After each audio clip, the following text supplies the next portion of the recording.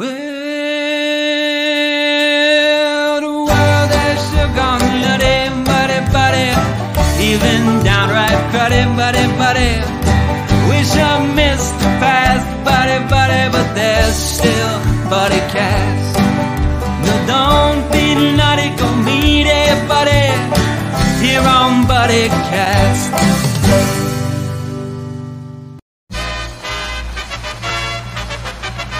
Ladies and gentlemen, please welcome the founder and host of BuddyCast, Nick Sorensen.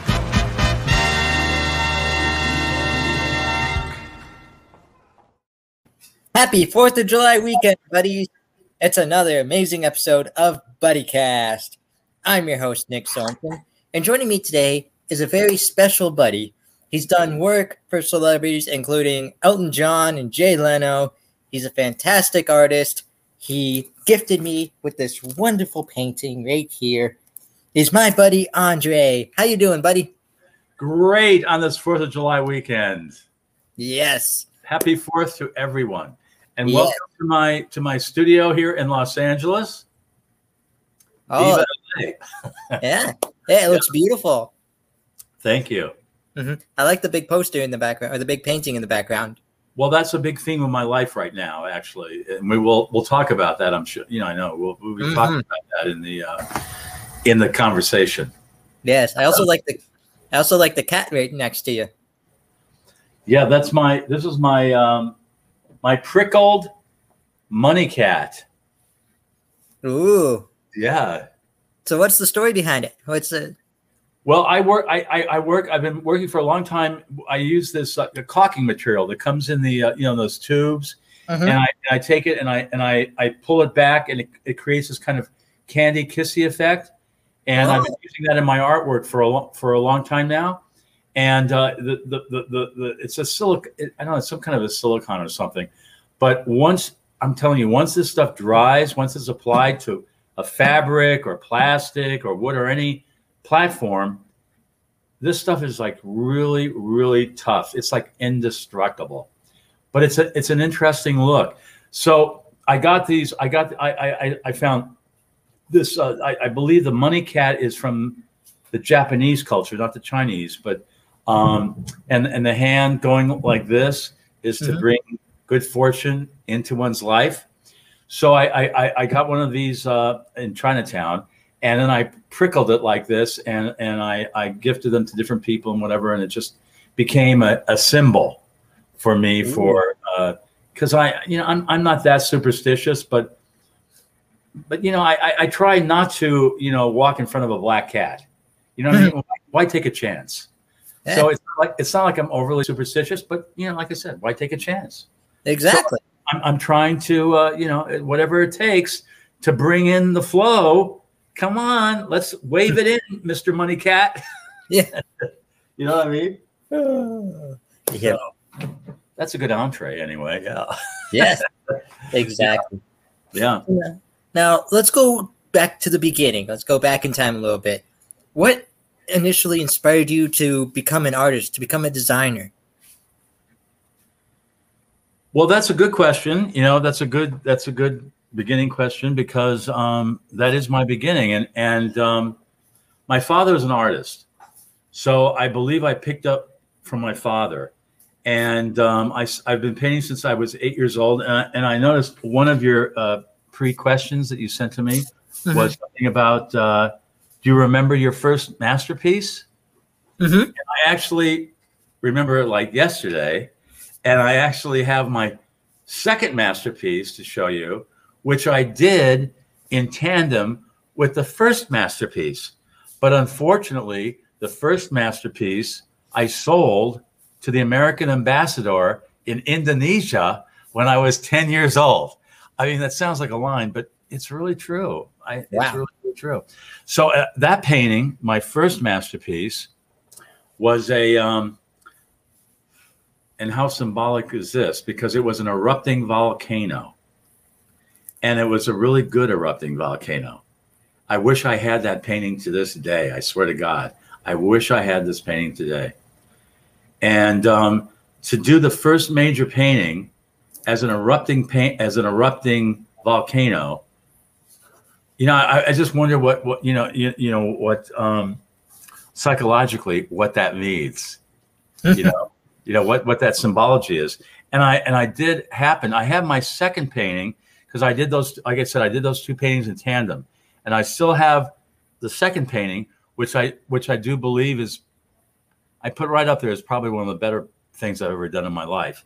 And I do have it. I just happen to have it here to show you and to show the audience. Yeah. Let's so take a look. Can you see that? Wow. Yeah. Wow. Pretty good. Well, let's see. There we go. There we go. That is beautiful. You did that at 10 years old? No, at 8 years old. 8 years old. Wow.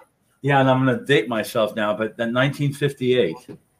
So that was a landscape from Iran, and honestly, I think the mood of it, the color, the mood of it, really, I think captures the Iranian thing, whatever that is.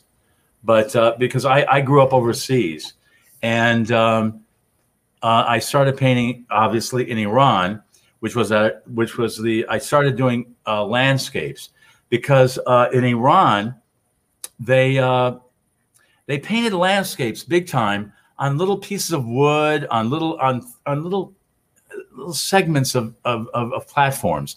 They would do rivers, they would do mountains, they would do little things. So somehow I think I was influenced by that. But my father was a non-objective artist of dealing just with color and form and action. So I was extremely influenced by that. But the combination, I was always looking for my own voice in using those kinds of different elements. And I finally found it, which we can get into later or whatever. But I finally found it during the 1960s American pop art movement, nice. which incorporated advertising, art, fine art, humor, big time humor, all together. And somehow I really, really, really felt a kinship to that. And I have actually been doing that ever since, and still keeping it going. That's amazingly enough. Yes. Yes. I have a quick follow-up question. I didn't send you this one, but you mentioned your dad is an artist as well. Mm-hmm. Did you learn any lessons from him as an artist? Like, did you pick up anything that he taught you or anything like that from an artist? It's interesting because I have been a totally self-supportive artist now for 39 years. I haven't even had, amazingly enough to me, when I say it, it's amazing, but I haven't even had a part-time, unrelated art job in 39 years. So, however, I've been able to make my living as an artist by hook or by crook, because it ain't easy. But I have been able to do that now for that long. And I never went to art school per se. I went to theater school, but I didn't go to art school. So my father in my life was, I think, really my overall kind of art teacher. But even he was not a person who was like a didactic type of person. It was kind of more passive.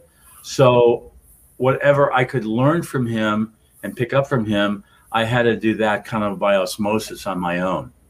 But the great thing, and why I think it did seep into me at this stage in my life and thinking back, and why I'm still here and happy about being a creative and being able to entertain myself through my creativity, is the energy and the color and the force that I saw in his work influenced me. But because of him, I was schlepped to, whenever we could, to any museum, any gallery. So I felt that through him, I got a tremendous art education just by being there. If that makes any sense. Yeah, that's the best. That's some of the best forms of art education: observance, being in the moment, just learning by seeing what they're doing. I feel that overall, I feel that the only negative on that I could bring up or say is that I feel sometimes I'm a little short on the technique level, because I don't have a lot of schooling, so I don't know all the different techniques. So when I feel that I need to answer a question through technique or whatever, I have to go out and ask people and get that information from other people. But in that regard, where I'm living in Los Angeles, and I've been here, I'm into my 26th year now, in my loft studio in Los Angeles, in a place called the Brewery. And it's actually billed as the largest creative community in the United States. It was originally the original brewery site of Los Angeles, going back to the mid 1800s. And the last brewery that this was Pabst Blue Ribbon Brewery. And it went out in 1977. And in 1980, which was another time when they were trying to redevelop the downtown Los Angeles area, the people that bought the brewery to develop as an artist studio situation, because all these spaces are all loft spaces. So they were basically all with 25 to 30 foot high ceilings. And they can range, there's about 340 units here. And they can range, maybe like the smallest would be about, I don't know, anywhere from 1,000 to 1,500 square feet, but that can go up to 10,000 square feet. So there's a tremendous variety of square footage, but the cubic footage is big everywhere. And I've been living in high ceilings since about 1983. And I must say, I do really enjoy the high ceiling aspect of life.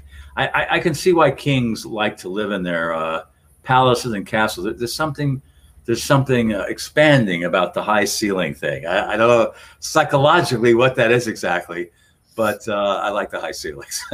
Look up to the sky, you know? Look up to the sky, exactly. Now, Yeah. I got to ask, behind you, Viva LA. For our audience members who maybe aren't familiar with that, could you tell us about that?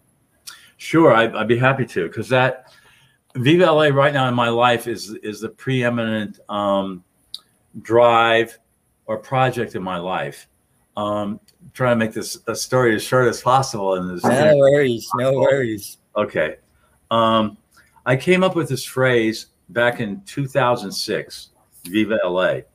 And I came up with that because I got a commission in 2006 by a very important politically strong lobby group that lobbies business to government, that tries to make the bridge as easy as possible for business to deal with government. And in conjunction, that just so happened in Los Angeles history that about maybe, I think it's less than 20 years ago, but let's say between 15 and 20 years ago, the same organization that gave me this commission in 2005 to do my spin as a three-dimensional wall sculpture of the downtown skyline, the new and exploding downtown skyline. To do that, in fact, I can show you a picture. Actually, I have a picture. Yeah, wow. Just excuse me for a second. Okay, here we go. Can you kind of see that? Yeah. There you go. So that was a 5 foot by 11 foot wall sculpture. It's about 10 inches deep, and it's all done. There's no paint on there. It's all done with tape. So with little pieces of tape as a mosaic. So when you see that in person, it has a very, very plastic kind of toy-like feel. And I did that. So I did that in 2005, and that went on their power wall of the entry of the foyer of their office, right across from the conference room. You have to understand, I think, as long as I've been in Los Angeles since 1969, it's been a major thing here in LA to redevelop the downtown Los Angeles as a hub for the city, because there's no real center for Los Angeles. It's a city of, well, LA County is actually a city of 88 cities, or a county of 88 cities. LA itself is only one of those 88 cities. So I did that, and that sculpture turned out to be some kind of a keys to the city for me. Since I said I've been in Los Angeles, I came here to make it from graduating from high school in Seoul, Korea, which is a whole other story. But I went all the way through high school in Seoul, Korea, on an army base in a Department of Defense sponsored school, which I have to say, the government, the Department of Defense, is really fabulous. I mean, they have a lot of money. They have a lot of money.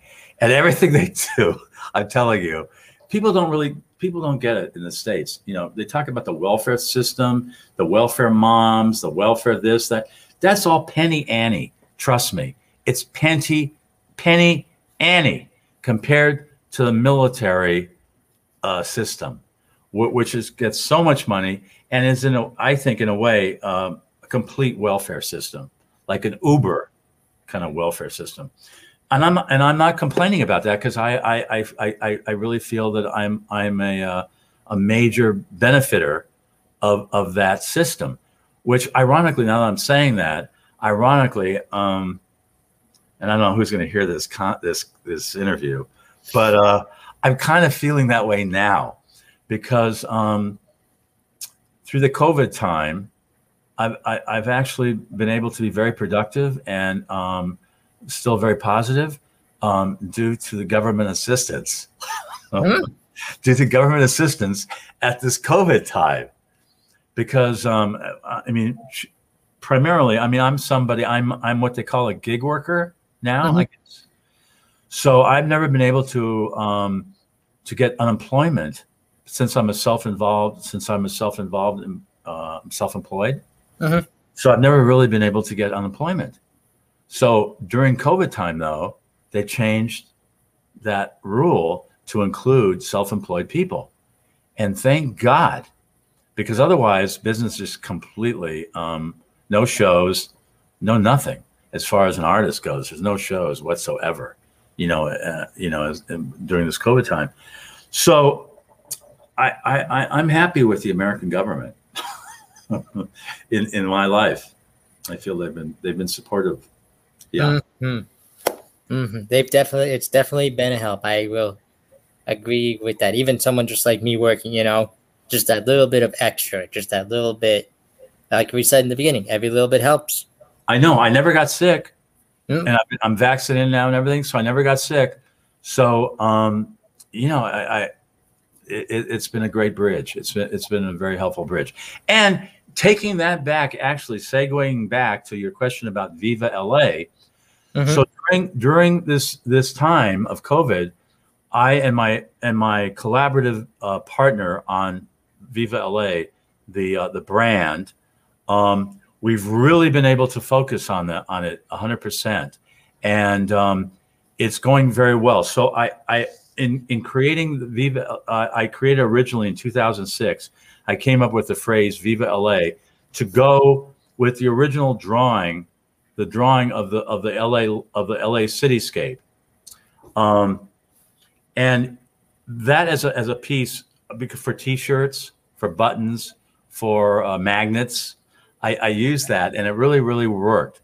But I never took the Viva LA slogan to the next step of really definitively anchoring it as an absolute brand in the same scope, let's say, as I Love New York.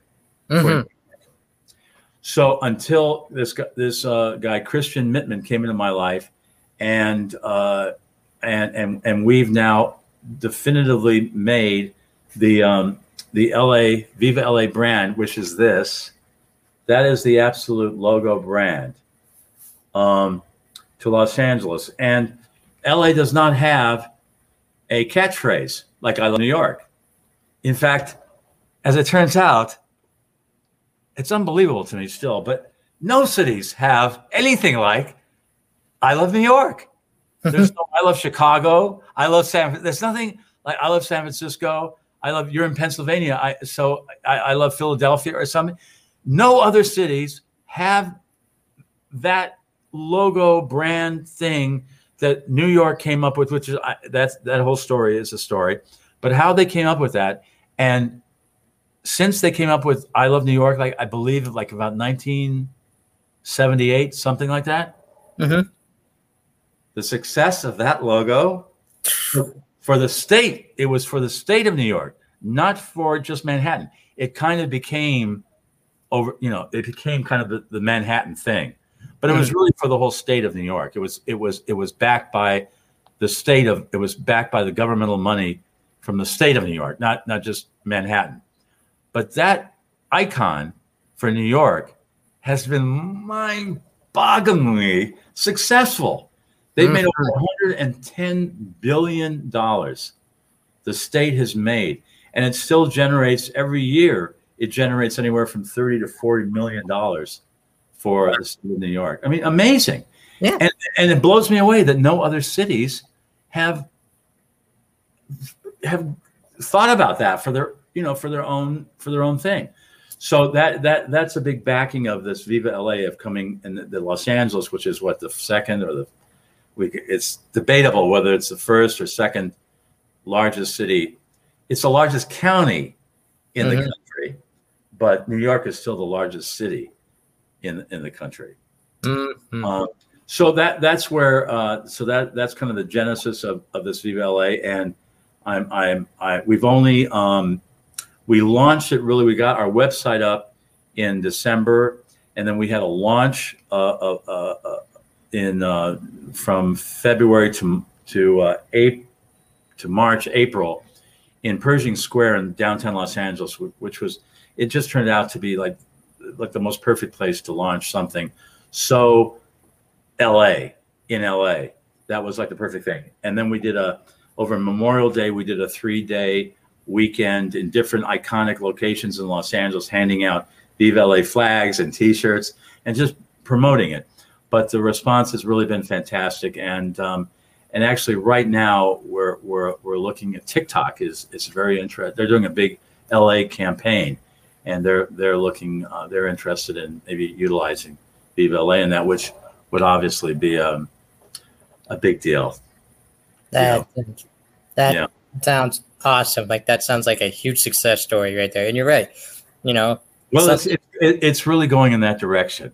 And I feel as an immigrant here to Los Angeles, because like I said at the very beginning, something, graduating from Seoul, Korea, Seoul American High School, born in the heart of Korea, and coming here to make it, because since I'm a nationalized American, but I always saw America.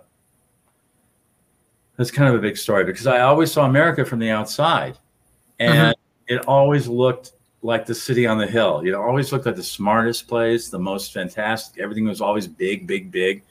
And honestly, I'm having my doubts these days. I'm really having my doubts these days, and it's kind of depressing, actually, in a way.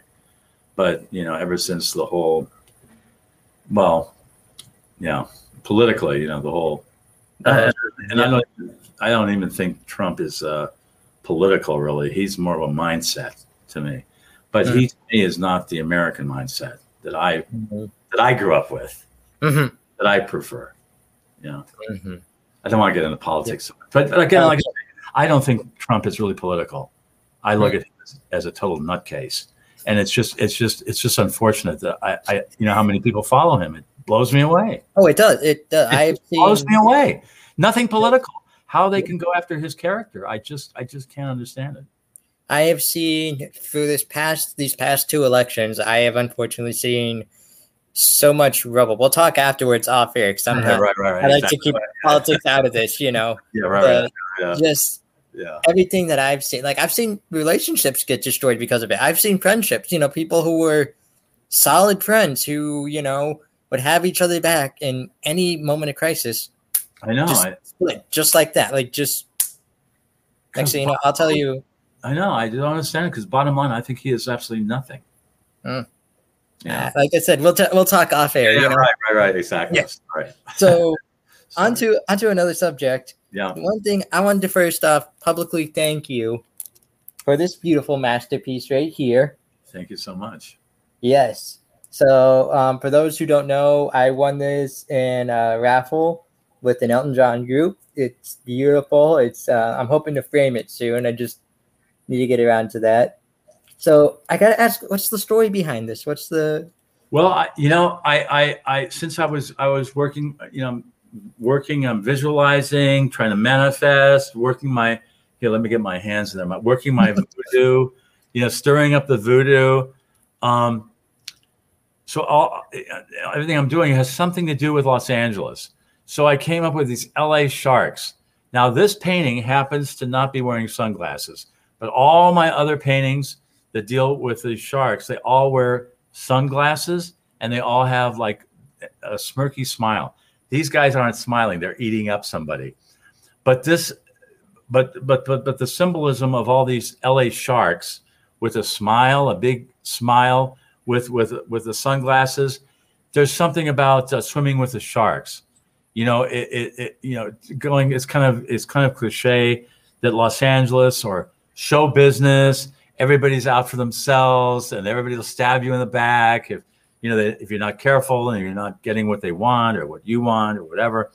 So I took the shark as an ironic symbol, and I like that. I mean, trying to make something like a shark, which is a overall kind of a negative, I think, kind of a negative, dangerous symbol, trying to make it ironic and humorous. I feel that in my artwork, throughout all my artwork, whether it's my own artwork, my fine artwork, or my collaborational artwork with celebrities, companies, whatever, I always like to imbue a certain bit of humor. I think humor is really, really strong. And talking about my influences, Picasso was one of my first major influences. I say now that I got Picasso by the time I was 1, which is a difficult thing because it's setting the bar like really, really high and up from the get-go. And you can't be Picasso. You can't go to school to be Picasso. You either are or you're not. And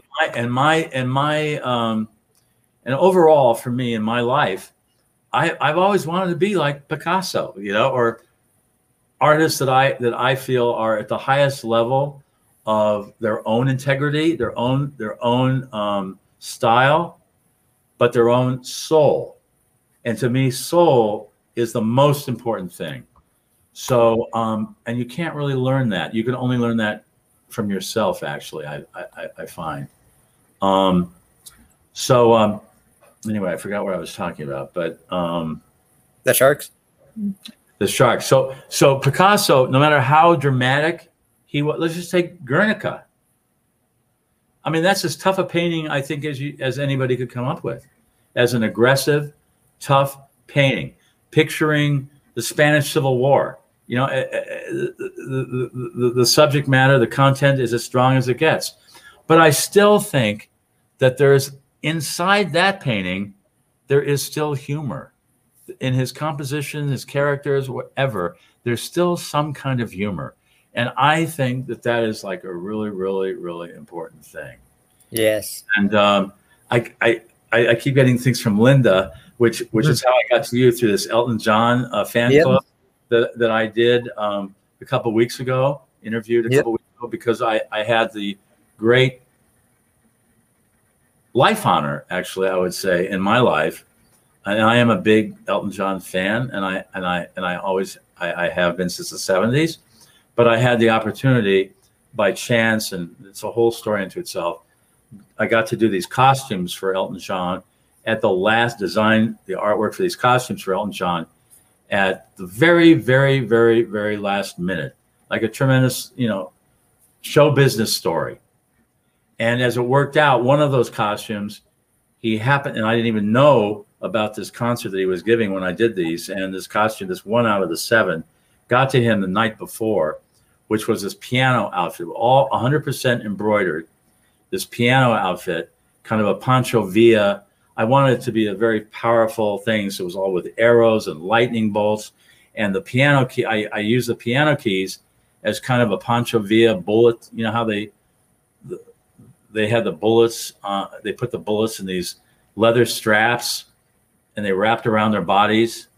So I did that with his costume with Elton, wrapped around him, because I wanted his character to be out there with this outfit like a warrior, like a music warrior.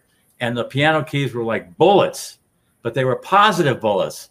They were bullets of goodness. You know, but I wanted to have that kind of contrast. So in a certain way, there's a kind of a humorous quality to it, which I believe Elton also has. Yes. Like, bottom line for Elton, and you're a fan as well. I believe. Big time. My girlfriend sitting over here can attest to it. So I believe, bottom line with Elton, he can be as dramatic, he can be as soulful, he can be as tough as any artist ever. But I also believe at the same time, there's a certain thread that goes through all of his work that has a certain humanity, a certain humanness and humor. And I think that is the combination that really makes it work, that really makes it timeless. And Elton John is, it's amazing because he's not old.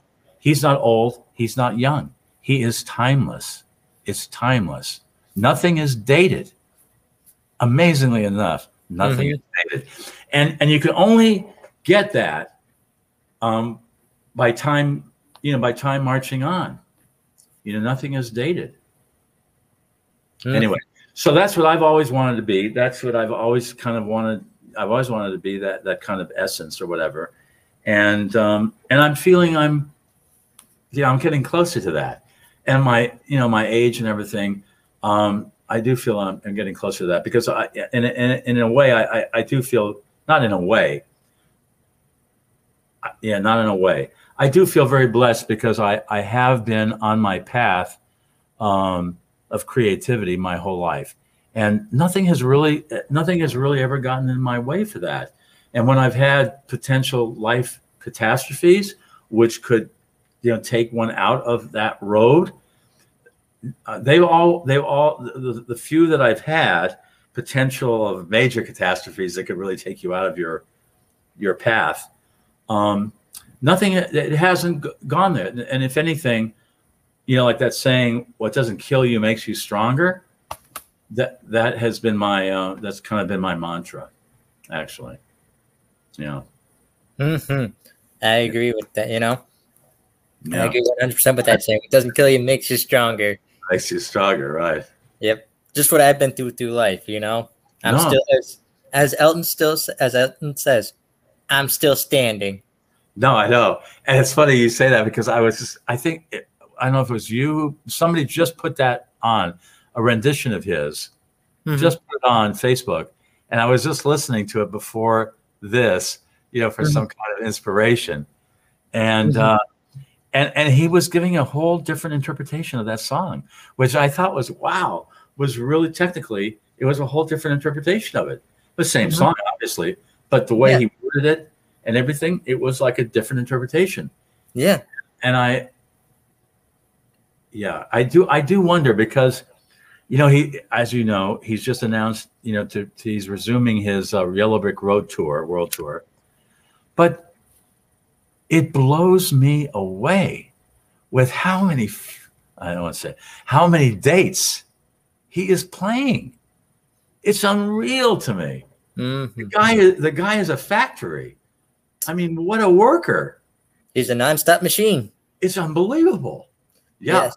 He's like 75 or 74, 75. And maybe now that he hasn't done anything in a year because his voice is probably better and he's dying to get back out there. Still, it's an unbelievable schedule. And I really admire that tremendously. It's inspiration, really. I will say I am so glad he added so many more dates because I'm going to let you in on a secret. I've never been to an Elton concert. It's on my bucket list. Before he announced all these new dates, the closest I could get would be Hershey, Pennsylvania in I think it was going to be in April of 2022.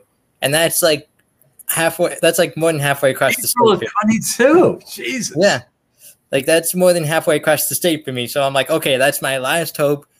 You know, at this rate, that's my last hope. I'm going to that concert no matter what. And then he makes this big announcement, and he's going to Pittsburgh and Cleveland, which are right next door to me.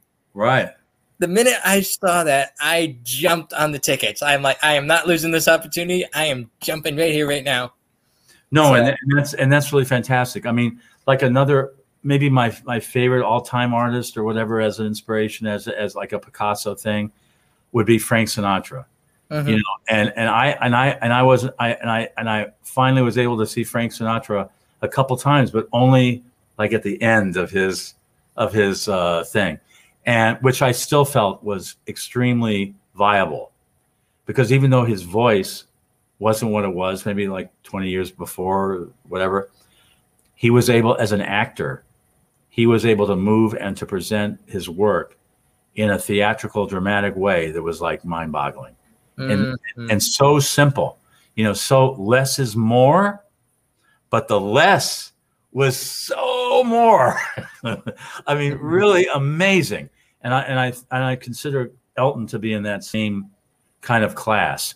So even though when you see Elton, you know, because like going back to my costume, this piano outfit I did for him that turned out to, he performed it in Central Park, which is still the largest, I think the single largest audience he's ever performed to, which was like 500,000 people live in New York City in Central Park in 1980, which I do think that was one of his best concerts ever.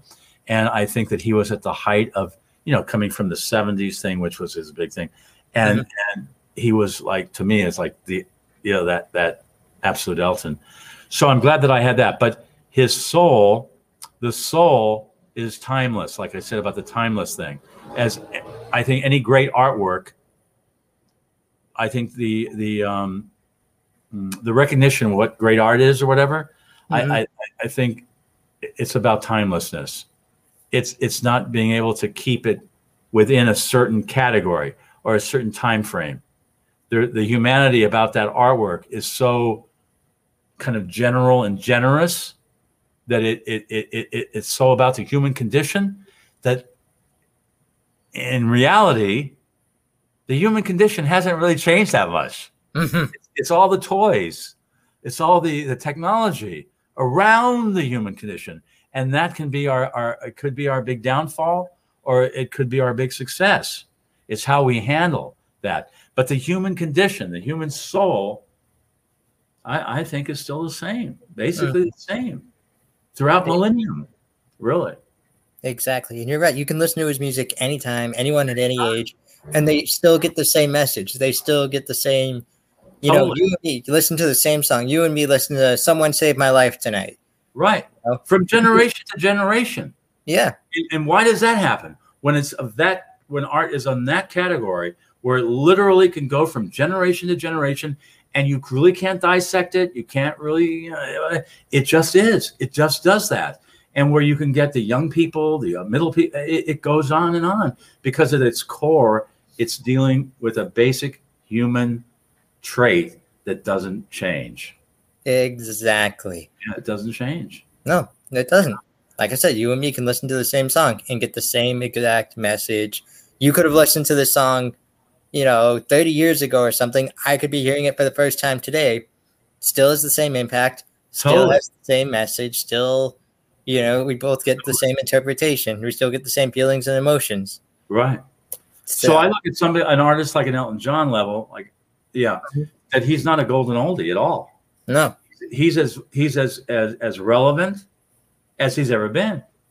It's just taken, you know, it takes different shapes and everything, but the core soul vibe thing is as relevant as ever. Yes. And that's always been my goal, but that's a hard thing to, you know, aspire to, because you either, at the end of the day, you either are that or you're not that. I mean, you know. Thank you, Lisa. Now, speaking of Elton John, you've worked with celebrities like Elton, Jay Leno. Like, tell us a little bit more. I know you mentioned you designed Elton's jacket. First off, have you been in touch with Elton lately or anything like that? Like, if you, well, I tried a little bit to try and reach out to him about getting involved with the Viva LA thrust. But I did that. In fact, I reached out to him the day that I did the interview with David's Elton John fan club blog, and I haven't heard back. But you know what? It's very tricky, and he's like really busy. Oh, I totally understand. I mean, putting on this whole concert, and he's back in England now, and I mean, it's like a huge thing. So I haven't really been in touch with him, but I feel that I have been blessed in my time that I've collaborated with, like you say, different celebrities or whatever. It's not like I feel that I've done a lot of them, but the ones that I've worked with in a collaborative way have all been very, very, very unique and special and one-off kind of things that I feel are once in a lifetime situations that will go for the rest of my life. And like you said, you brought up Jay Leno. That's a good story. It wasn't for him specifically. It's for the Tonight Show. Mm-hmm. But I was commissioned, back in 1997. I was commissioned to do and my claim to fame on the Tonight Show is that I'm the first and only, and I don't think it'll ever happen again, but I'm the first and only visual artist ever commissioned in the over 50-year history of the Tonight Show to do original artwork, backdrop paintings, like 18 by 36 foot paintings, and floors that were 8 foot by, 16 foot or 20 feet long or something. The whole collection of this artwork that they used on their shows. I was on about 200 Tonight Shows in all, from about 1997 to 2004 for the musical segments of the show. Because at the time, and this came to me through the art director of the Tonight Show. His name was Brant Daniels, and he was a fan of mine. And they were wanted at the time. It was the David Letterman show and the Tonight Show were the major competitors. And David Letterman, when they had bands on the show, they had no set. They just used the same set or no set with every band that they had on the show. The Tonight Show, through this art directors, created a unique set for each different band for the band that came on the show. So that's how I got worked into it. And it actually, a good story about it was that the producers of the Tonight Show had to go above the unions to bring me in to do this, because NBC is extremely unionized. And normally anything that's done, artwork or whatever that's done for a TV show, is done by the unions. So they had to prove to the unions that they could not provide somebody like me. So they got it through the unions, but the stipulation to me, I find this very, very fascinating, interesting. They insisted that I had to sign the artwork that I did on the front of the artwork. Now, these are like really big pieces. So I signed my name like in the right bottom corner, like any artist signs usually a painting or whatever. But I couldn't do like a little tiny thing because I had to sign it in perspective with the size of the art piece. Uh-huh. So my name was on TV a lot. It got a lot of exposure, and I really felt that was really interesting. That's why by me signing it on the front, it made it artwork. Yes, professional artwork, because scenic artists do not sign the scenery. They're nameless, they're nameless people that do it all, but they don't actually sign the scenery. So that was what made that unique. And just another story to kind of bridge with that.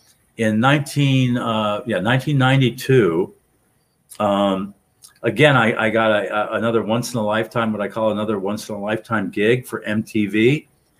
I muralized the entire center basketball court at UCLA Pauley Pavilion for a show on MTV called the Rock and Jock B-Ball Jam, which was a show, I don't know how many years, it lasted several years, but it was a charity basketball show that brought Hollywood celebrities and basketball celebrities together for whatever charity that they were all playing for, and they played this basketball game together.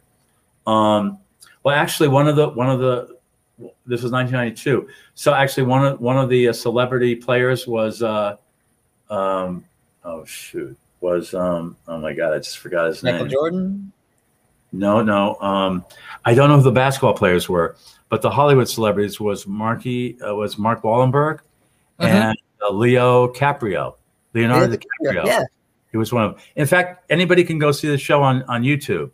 It's all on YouTube. 1992 Rock and Jock B-Ball Jam. And it's the first and only full basketball court in history ever painted. And it went away as soon as the show, it was a one-night show, and they took it up as soon as the show was over. It was gone. But on video, and now with YouTube, it's forever. It's really forever. Thank God for YouTube. And that's the other thing about YouTube with the Elton thing, with Central Park and all that. These are all things now that are really forever on YouTube. Segments. People can go in and they can just see one song. And actually, if I can recommend to your audience, if they want to see the Elton in Central Park concert with the piano key outfit, the two, he used my costume for the whole second act. But if they want to go to two numbers, Saturday Night Is All Right and Benny and the Jets with him wearing the piano key outfit, in my humble estimation, it just doesn't get any better.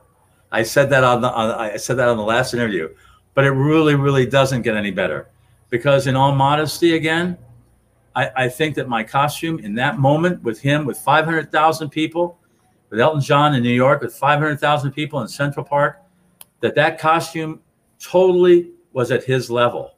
It worked absolutely at the level of the set, which was a high-tech set. And I didn't even know about the set because I got that gig at the very last minute. And that costume, I believe, got to him the night before that show. So that was just an amazing miracle. But it's one of those things that never goes away. Yeah. It never goes away. You're absolutely right. My mom said all the time, they would have to wait up at night or beg for an extra hour at bedtime to catch this special because, back in those days, if you missed that special, you missed it. There wasn't any, I'll watch the recording tomorrow, or I'll, catch it on YouTube or something like that. That was it. You had one shot. And if you missed it, by gosh, your friends were going to be talking about it tomorrow and you're going to have no idea what they're telling you, Absolutely. And I just don't know how that YouTube works. I mean, they must have billions of content on there. It's amazing to me. Amazing. Yeah. It truly is. Now, buddy, I got to ask, are you doing up to any projects today? Are you doing anything currently that you could let us in on? Well, funny you should ask. Yeah, exactly. Let's see, where did I put it? I'm getting ready this week actually to start on a fantastic, another once in a lifetime gig, a series of them. And so I'm kind of this weekend, I'm kind of nervous and everything, just psyching myself. Hello? Yeah, I'm still here. I just gave you the screen because I thought you were going to show us something. Okay, yeah. So I'm getting ready for this. I'm all organized. I've got my people, my team, and everything together. But I'm about to do a big mural on a school, on a high school in Pomona, California, which is about maybe 25-minute drive from where I'm at right now. And this school is called the School of Art and a School of Art and Enterprise. And to give you a little background, there's 3 of these schools. They're oh man, like Elementary, high school, and no, what I've done is middle school and high school, but they're not private schools, but they're combination. They're charter schools. That's it. They're charter schools. So, but they're charter high schools, fame schools. So they teach theater, art, music, dance, and in the regular academic program. But there's 3 of them in LA County. The first one is very close to me. The second one was in Pomona, and the third one is also actually pretty close to me. But all 3 of these schools in LA County, I love saying this this fact, they all have graduation rates, high school graduation rates of 99%. I believe the average high school graduation rate in California is something like 75%, 80%, something like that, 75%, I think. So being that it's a very liberal arts education and that they have a graduation rate of 99% within the 90 percentile of graduating students going on to college from an art school, I think that's like an unbelievable thing, because as we know, the arts are always the first thing that get cut whenever they're cutting schools, the curriculum. So the story with this school, with my history with the school, in 2014, I was brought first to Pomona. Can you see it? Let me give you the screen real quick. Oh, there we go. There you go. So that was the first mural that I did for the high school in 2014. Wow. Yeah, and so as you can see, the imagery is kind of figurative. I use the artist with the paintbrush as a worker, and the broken chains, like to symbolize breaking out of one's chains, to be more creative. I have dancing figures, music, so it's a lot of symbolism. And then in 2015, they called me back. They had this one building donated, and I'm telling you, this building, it couldn't be any more dead center in the middle of this little town in Southern California. And this is their middle school, which I painted the entire school. Wow. All 4 sides of the wall. It's called the Pomona Copia. And it's actually a new word. People can Google Pomona Copia, and they can see it, and they can get all the information about it there. So now that's 2015. So now in 2021, they're bringing me back to finish painting the entire high school. So the first outside wall of the high school was the one I did in 2014.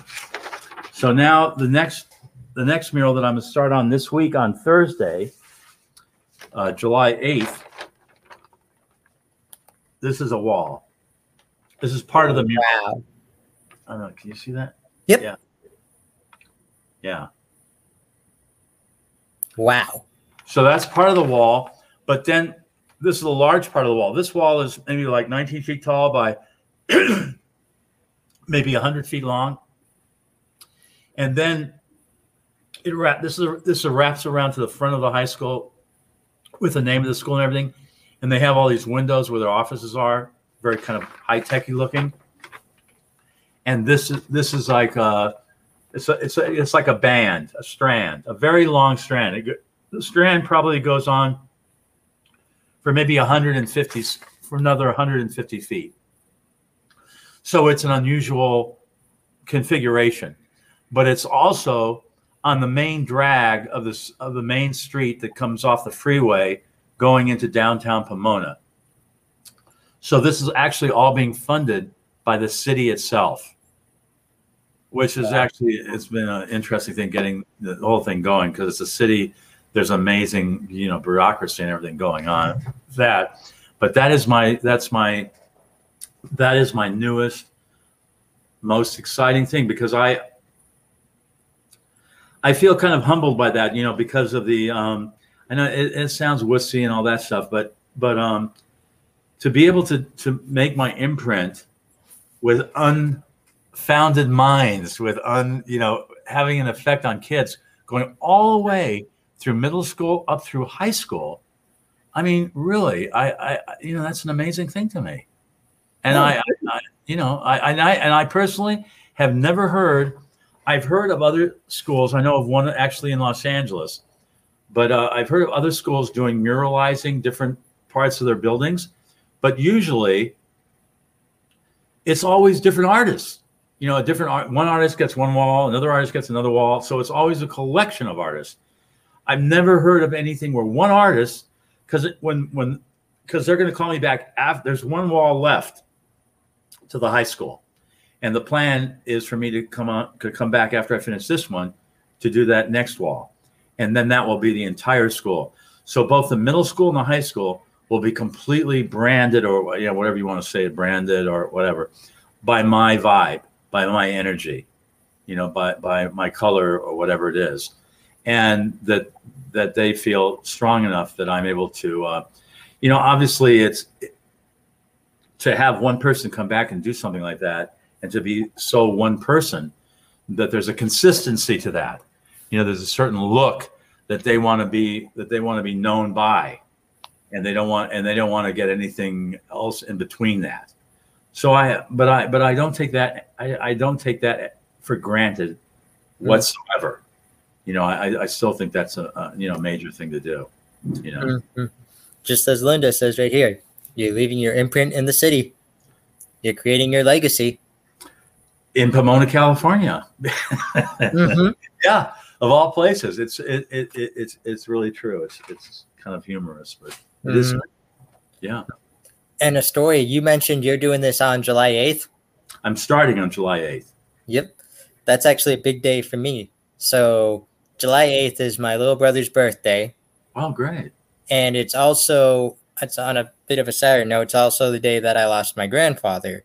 Wow. I lost him back in 2014, but you can ask anyone that's watched the show, he has a big imprint on the show because he's taught me a majority of what I know today, like just my mannerisms, being someone's buddy, being someone, being there for someone. Like he was the person who would go to like a graduation party, seek out the person who was just sitting there alone thinking like, hey, I'll just stay for another 5 minutes, have a piece of cake, say goodbye to the main people and head off. No one will even notice or something. He would be the one who would sit next to them and make them feel as important as the person the party is for. Right. So, yeah. Well, good. The synergy continues. Yeah, exactly. July 8th. That you couldn't have chosen a more perfect day, Fabulous. Great. And he's actually the one he's the one who gave me the name Buddy too. Anytime I walked into a room that he was in, hey buddy, how's it going? Or like if we were going somewhere and he was already chatting with people and then I entered, hey, come here, buddy, come here. Guys, I want you to meet my buddy. Right. Mm-hmm. And that's how the buddy thing came up. Exactly. Because it's obviously, since it came into my life, thank you very much. I've been thinking about that buddy word. Mm-hmm. Yeah. Now, speaking of buddy, yeah, I got to ask you, what, in your own words, what does it mean to be someone's buddy? Well, I've been thinking about that. Funny you should ask at this moment, because I have been thinking about that. And I don't know if anybody's answered it quite this way so far, but I'm thinking of the buddy thing as being my own buddy, being a buddy to myself, because being that I am a self-involved artist, and I'm on myself a lot because of what I do and everything, and I have no complaints at all. But I have to be my own best friend. I have to be my own buddy, and I have to say that there is kind of a split personality thing involved. Because when I get into the creative process, when I get into my own Zen, since I didn't go to art school and everything, and everything that I've self-educated. So, and at this stage in my game, I feel, I hope that I have some kind of a system, whether it's subconscious or conscious or whatever, but that's in there that I'm working with. When I get into the zen of the creative process,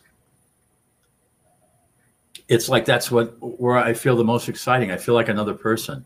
There's me, Andrei Miropolsky, as the person, and then there's me, Andrei Miropolsky, as the working artist, as the creative artist. And when I'm actually working on something, when I'm actually involved and focused, I'm very, very, very focused. I mean, I can procrastinate. Trust me, I can procrastinate with the best of them. But when the light goes on, when the red light goes on, and I have to be there, I honestly think I've always been there. I always show up and I always come through, and that is like that's my own personal thing for me to make it whole somehow. Mm-hmm. So it's a constant dialogue between me and my buddy and me and myself, kind of thing. Mm-hmm. If that makes any sense? I don't know. It does. And you explained a lot of the characteristics of what it means to be a buddy, being there, like someone you can, joke around with, someone that you can, hang out with, just relax with. But the minute you're needed something, the minute you are, the minute it's time to get serious or something, it's like a light flickers and like, bam, you're right there, you're dependable. You are that person. Exactly. But you ultimately reminded me of, have you heard the new Elton song? Well, not fairly new, but new, the new song, I'm Gonna Love Me Again? No, I haven't. Have you seen Rocket Man? You've seen the movie, right? Yeah. The John movie. You know the song at the ending credits? The one that goes like, I'm gonna love me again. Check in. So it's this new song he and Taron Egerton created together. Oh, wow. And it goes, the chorus line is, I'm gonna love me again. Check in on my very best friend. Find the wind to fill my sails, rise above the broken man. It's just a whole song about this message about like how, loving yourself again, checking, like you said, checking in on your very best friend. Right. Well, actually, it's very interesting that you say that and you bring that up about Elton because, I felt so when I met him in 1980, mm-hmm. That story, how that all came about, it was just, again, magic and being at the right place at the right time and totally serendipity. Mm-hmm. But I think that Elton really had, and I think that he's totally, because he's a brilliant guy and he's an incredible speaker and everything. Oh yeah. But he was really screwed up. Oh gosh, yes. Psychologically, I think for a long time, and especially in the 70s and into the 80s until then he finally mm-hmm. started getting sober. But he didn't really. I don't think he really respected himself. And I think he had a really bad problem being his own buddy. Mm-hmm. And I think it was the point, like if you paid him a compliment or something, that immediately put you down because he thought that you didn't know what you were talking about. How could you compliment him because he's full of shit or something. Mm-hmm. Really amazing that way. And he had this breakthrough, whether it was getting sober and all that. And that's why I'm so happy for him because I do feel that he's finally in his life, thank God, he's accepted himself and what his role in the world while he's here is. And so I think he's evolved into not just being a fantastic artist, but he's now a fantastic, I think, an incredible person. Yes. Incredible. Yes. And that's a whole nother level of his whole his whole adventure, his whole journey throughout his personal life. Mm-hmm. But I think at the beginning, I think he was really an example because you think, my God, he's Elton John, for God's sake. My God, he should be super happy and everything. But he wasn't. He wasn't. Not at all. And you remind me of, speaking of Rocket Man, you reminded me of my favorite scene in the movie when he's at that intervention, he's at his, that meeting, and he's having all those flashbacks. Like, do you ever feel ashamed? You're feeling sorry about things that just don't matter anymore. Right. And then he says, maybe I should have tried to been more ordinary. And then he has those flashbacks or those the visions of all the people who are in his life, like his grandmother who says he was never ordinary. Then he has the vision of his parents who are trying to argue over him, saying look at you in here talking about your feelings. What a waste of time or something. But he's like, no, you know what we need to do? We need to forgive each other.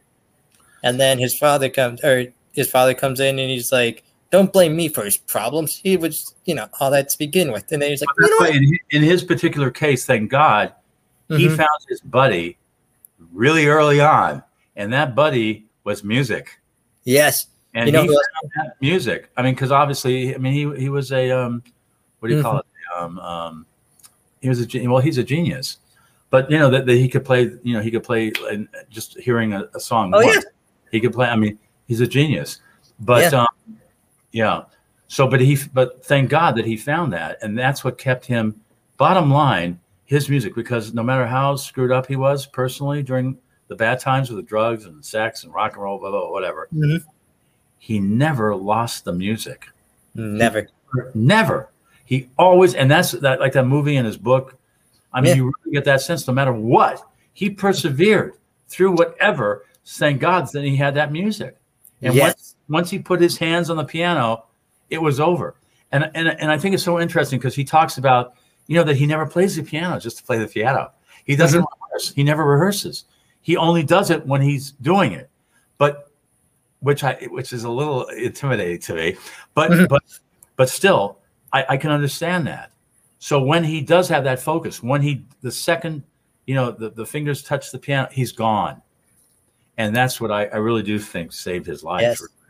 Yes. Really. And you know what else? His buddy, who I consider his buddy, is Bernie Taupin. Well, when he met Bernie, because you even say it like in the movie, you see it in the movie, he meets Bernie. He's like, you don't know how much you mean to me. Like, I never admitted to you how much I need you right now. And Bernie's like, don't worry about it, man. Right. You and me are brothers. You and me. This is what we do. Exactly. But again, that story has got to be one of the most, spectacular serendipity, synchronicity, showbiz stories of all time, where you have such an unbelievable combination of artists collaborating together, and that he got Bernie Taupin, like the guy reaching into the stack of envelopes and completely by chance picking that one envelope unopened, giving it to Elton, and then he opens it, and they get together, and the rest, as they say, history. I mean, unbelievable. Yeah. That's one of the greatest. That's got to be one of the greatest all-time show business stories of ever. You got that right. And he mentions that in his book. That's my favorite part of the book. He has those, if this never happened, then this would never happen. If he hadn't had a bad audition, if he hadn't failed that audition, he would have never been handed that envelope, and we wouldn't have Bernie and Elton today. Absolutely. But that element of life, that transfers to, to life, to general life, to other people. Yes. We all have those kinds of experiences. And for myself, since this is my interview, for myself, I feel that's happened to me. That's been my MO in my life, is things out of the blue, things coming in out of the blue. And I feel that I've been very blessed that so many of those things that have come to me out of the blue have all been, at this highest level.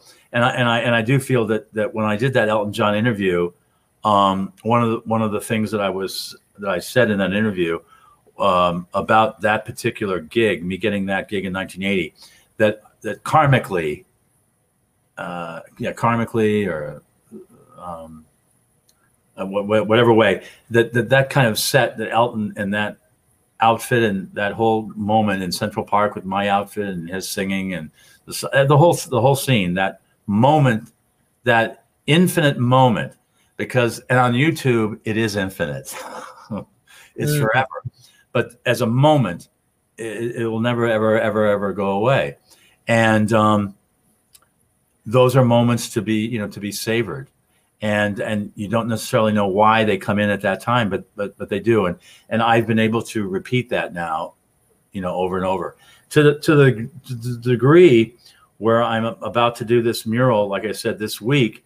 And once I do the next wall, I will be able to say that I've muralized an entire school, one artist doing it. So having an influence on those kids, going all the way from when they're, I don't know what middle school starts at what, I don't know, 7th grade or 6th grade or something. I think 6th grade. Yep. 6th grade, all the way through, high school. I consider that to be a once in a lifetime thing as well. You got, and like you said, it's all about those moments. It's all about those moments. If this hadn't happened, this hadn't happened. Totally.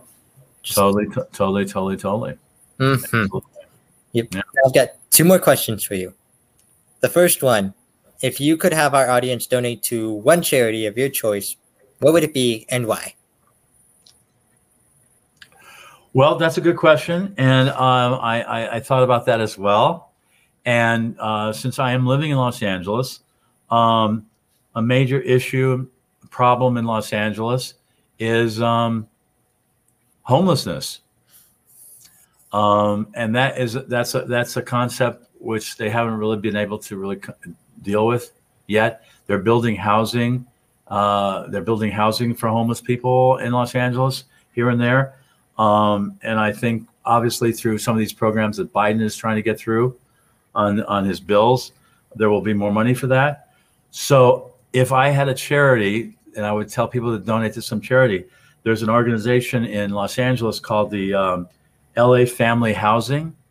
They're lafh.org. And I would recommend to them that, because they've been very successful. I think they started about 1986, and they've been very successful. And I think that's like a buddy reaching out to help, existential buddies or something. Yep. Yeah. Part of being a buddy is being a charitable buddy. Right. So I think that was an interesting question that you thank you. You put to your subjects. Thank you. Yeah. And now it's time for what we call the Ultimate BuddyCast buddy question. Uh-oh. Are you ready for this? First off, you're not a guest on the show. You're a buddy. I'm a buddy. Okay. Official buddy. Thank you. But for all our buddies out there who are listening, what is your advice to anyone who wants to become a designer or an artist? Good question. I would say belief in yourself and persistence in that belief. Yeah. Beautiful. Yeah, you have to believe. You have to somehow believe in yourself, whether it's on a subconscious level or a conscious level. You have to somehow believe in yourself, and then have the confidence to keep going with that. Because it's rare that people get so overnight. It's that American or Hollywoody kind of thing that. Well, I give rock and roll. I think rock and roll is kind of a villain in this, because I think through rock and roll, the whole age thing came up, that if you hadn't really made it in rock and roll by the time you're, let's say, 23, you're washed up. Forget about it. Whereas normally throughout history, as an artist, you're supposed to get better as you get older. So a lot of times, artists, they didn't really get it or get the accolades or whatever, until they're older, until they're in the 30s, 40s, even 50s, even. But rock and roll made everything young. And if you hadn't done it by then, but wow, it's 4th of July. I don't know if you heard that, but there was a firework that just went off. Oh, that's what that was. Yeah. So anyway, that would be my advice, is to reach inside and grow and have some sense of yourself, and then be persistent about it. Love it. Perfect advice. Believe in yourself. Be persistent. Right. Perfect words to end the show today. Thank you so much, buddy, for taking the time to be on this show. Did we do a couple hours? That went by so quickly. We did at least an hour. So. Wow. Well, thank you for being so mellow. Oh, absolutely. And hey, you are always welcome on this show. You are an official buddy on BuddyCast. So anytime you have something to promote, anytime you just want to talk about something, just send me a message. I will do. And you are always welcome. For all my buddies out there, this is my buddy, Andre. Please check him out. Check out his work. One more question. Where can people find out more about you? Oh, yes. So I have 2 websites, or I have 3 actually. There's Mirapolsky.com. And they got, do I have to spell that, or they get that? I think I see it. MIRI. MIRIPOLSKY.com. And then there's AndreyMiropolsky.com.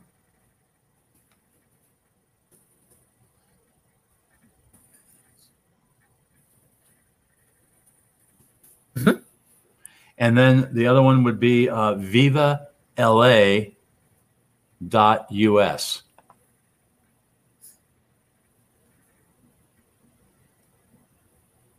Perfect. There's our buddy Linda. She's been wonderful. Oh, she is. She's Great. been an incredible help for I me. don't know what she's on, but boy, does she have energy. She's just great. Anytime I have an Elton related project, like I've talked to John Mahon from Elton's band.